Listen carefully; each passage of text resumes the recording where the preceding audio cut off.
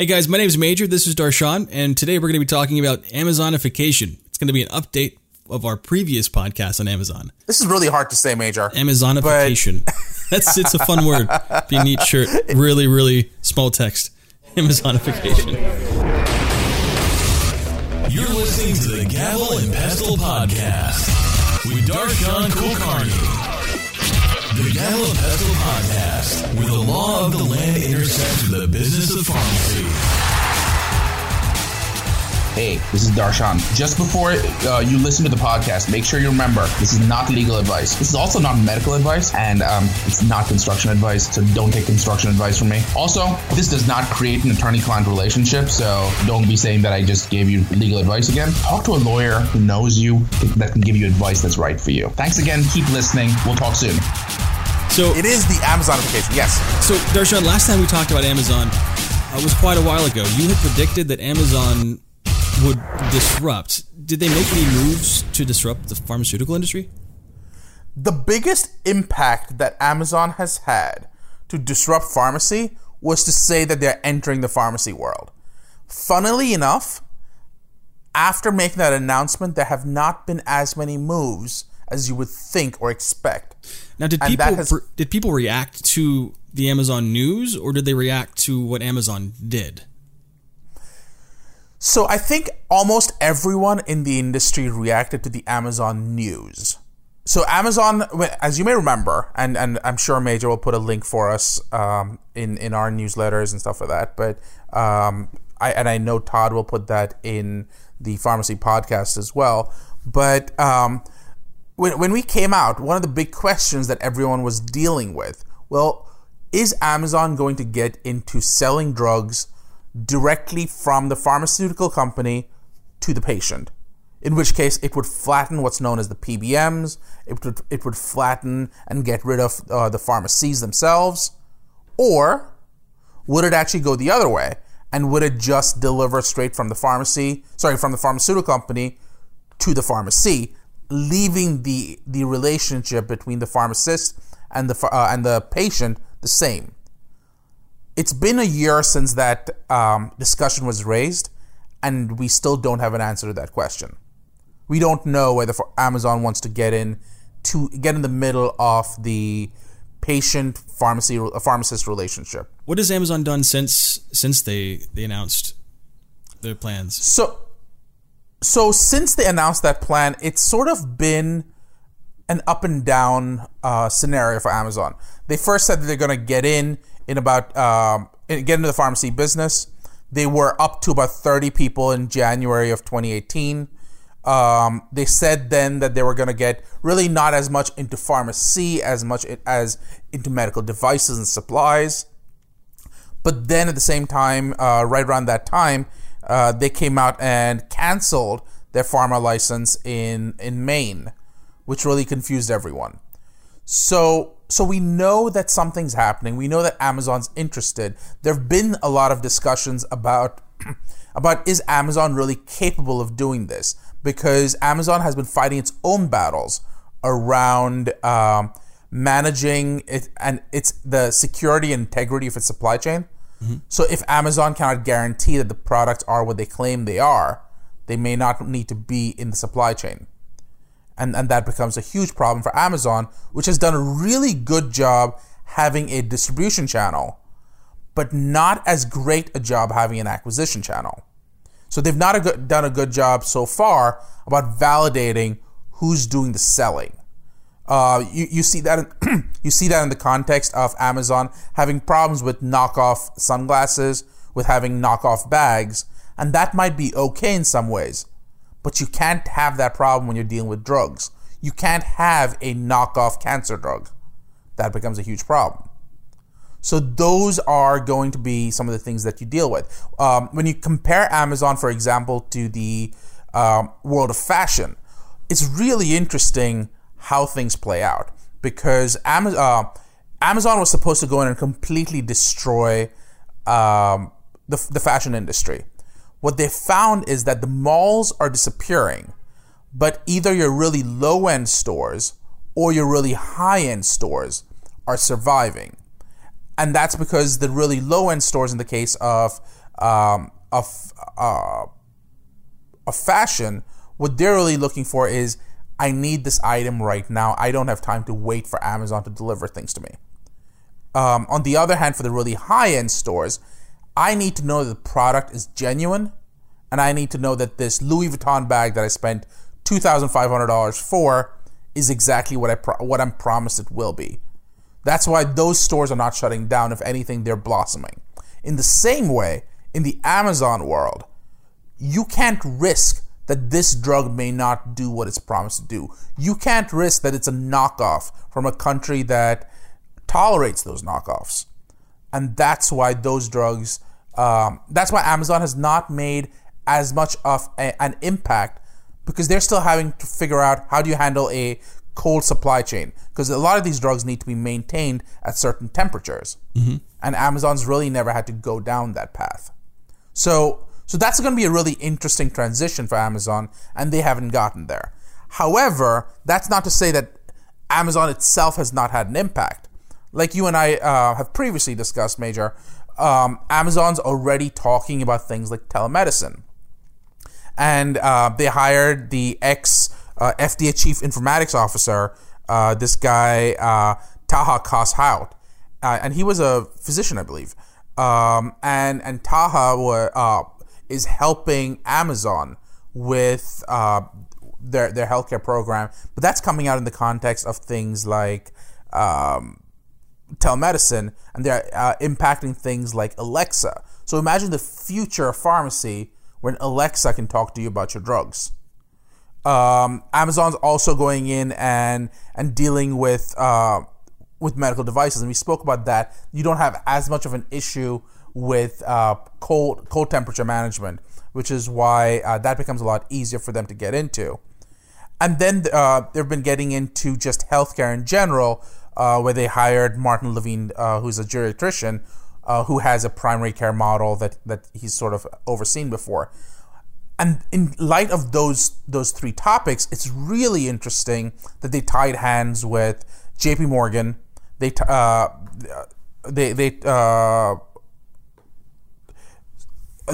hands with Berkshire Hathaway, and together they basically said, we handle hundreds of billions of dollars, almost $1 trillion, over $1 trillion of assets. And if that's true, and we're worth over $1 trillion, if that's true, we need to do better for people. And that's why they may be getting into flattening the industry. When you say tie hands with J.P. Morgan and Berkshire Hathaway, what do you mean What do you mean by tie hands? So we don't actually have too many details about that yet. They just came out and said that they want to do something together. And they haven't really discussed what that looks like. The closest thing we had was in April. He said that we had Jamie Dimon come out. Jamie Dimon heads J.P. Morgan. And he came out and said that they're going to look at the high costs of end-of-life care and determine why costly and specialized medicine and pharmaceuticals are frequently over and underutilized. They're going to be looking at telemedicine options, better customer engagement, and a lot more. The point being, it's still general. They're going to be looking at wellness programs. Those are almost perfunctory to straight up healthcare costs. That's not to say that they won't have an impact. They may have a huge impact on preventative stuff, but the actual healthcare costs are not something that they have identified how they're going to get into. But they're getting there. Okay. They already handle so many of their own employees. I believe, if I remember correctly, I read somewhere that J.P. Morgan actually is self-insured, which means they do the own acquisition, they take on their own risk, and they administer the programs. What that does allow for is that allows them to experiment and figure out what works before putting it out. And that could be very, very interesting. Imagine a model where you don't have a PBM because you directly deal with the pharmaceutical company. Imagine a model where you don't have an insurance provider because you directly deal with the pharmacy and the pharmaceutical company. That gets rid of several companies that are in the middle, and therefore changes drug pricing. And I know, for example, President Trump is very interested in dropping drug costs. He had a recent announcement where he talked about ways he's going to do that. And one of the things that was discussed is this idea that these rebates that are paid to PBMs by drug companies may be deemed to be an illegal kickback. So that might have a dramatic impact on drug costs. I know people in the insurance industries, when I've spoken to them, are not happy about that because they believe that it's impacting a contract law. But I'm not sure I agree with that statement. But those are some really simple ways that Amazon's already impacting directly the care of patients. It's even more interesting when you look at the indirect effects. For example, Amazon went out because Amazon's going to come into the industry. CVS, which already owned Caremark, was looking to buy Aetna, essentially a pharmacy buying a health insurer and controlling the entire value chain there. Cigna came out and said that they want to buy Express Scripts for $67 billion. Express Scripts being a PBM. Walmart is saying that they want to buy Humana, which is another health insurer. The point being, it's going to be dramatic. The world is already looking different in the healthcare space. It's surprising and interesting to me that no one's really talked about buying hospitals so far, but everyone's looking at outpatient facilities. Aetna, for example, has its Minute Clinic. Humana will have access to the Walmart Care Clinics, and Walmart already has, for example, PillPack. So those could be very interesting in the future as well.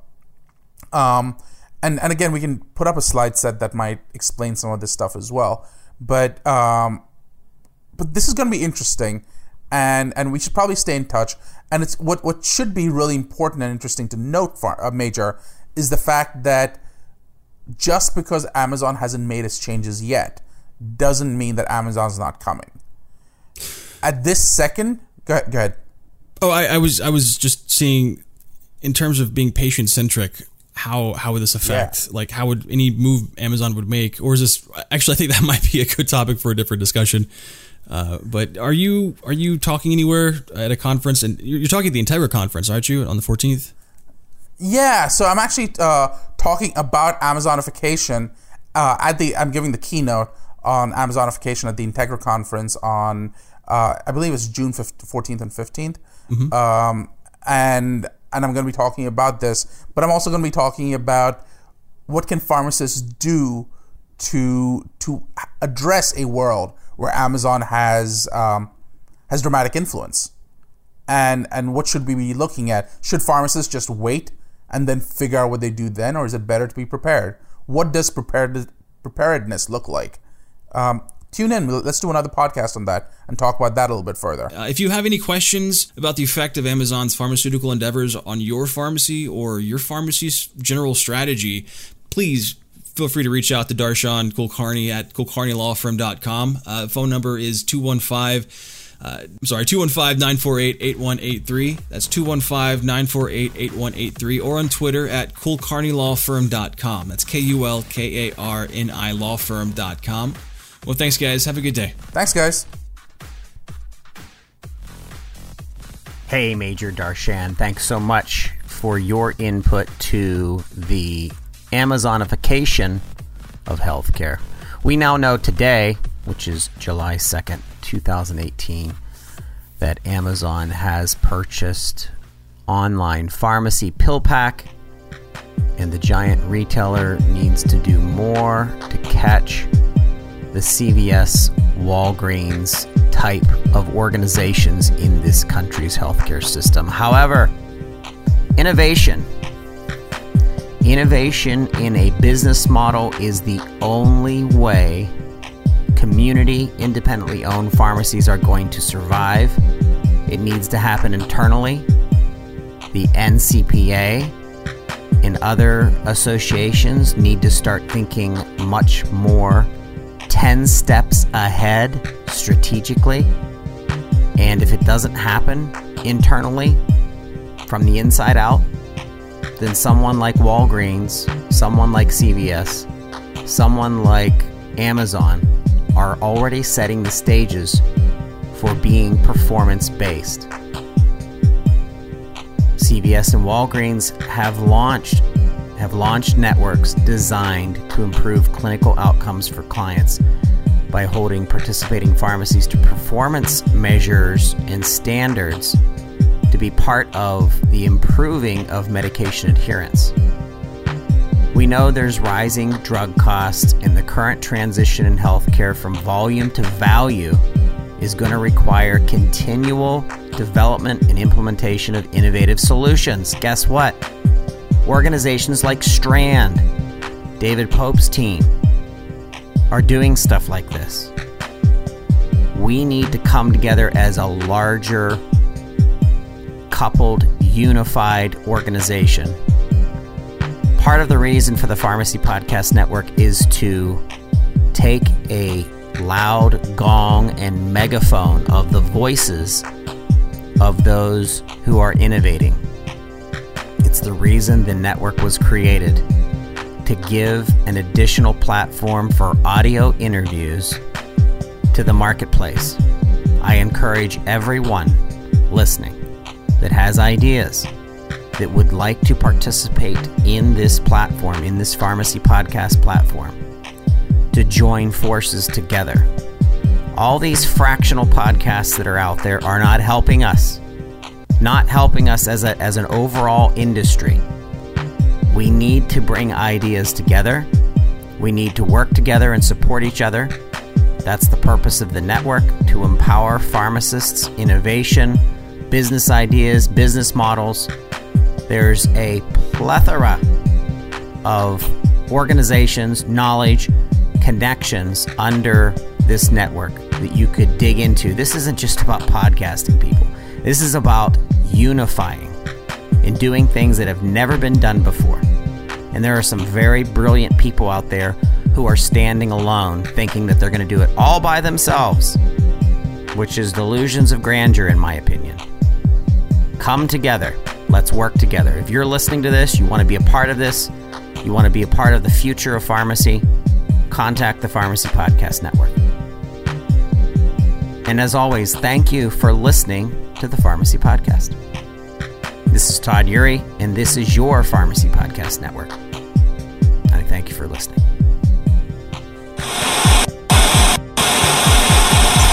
Hey, this is Darshan. Thanks for listening in.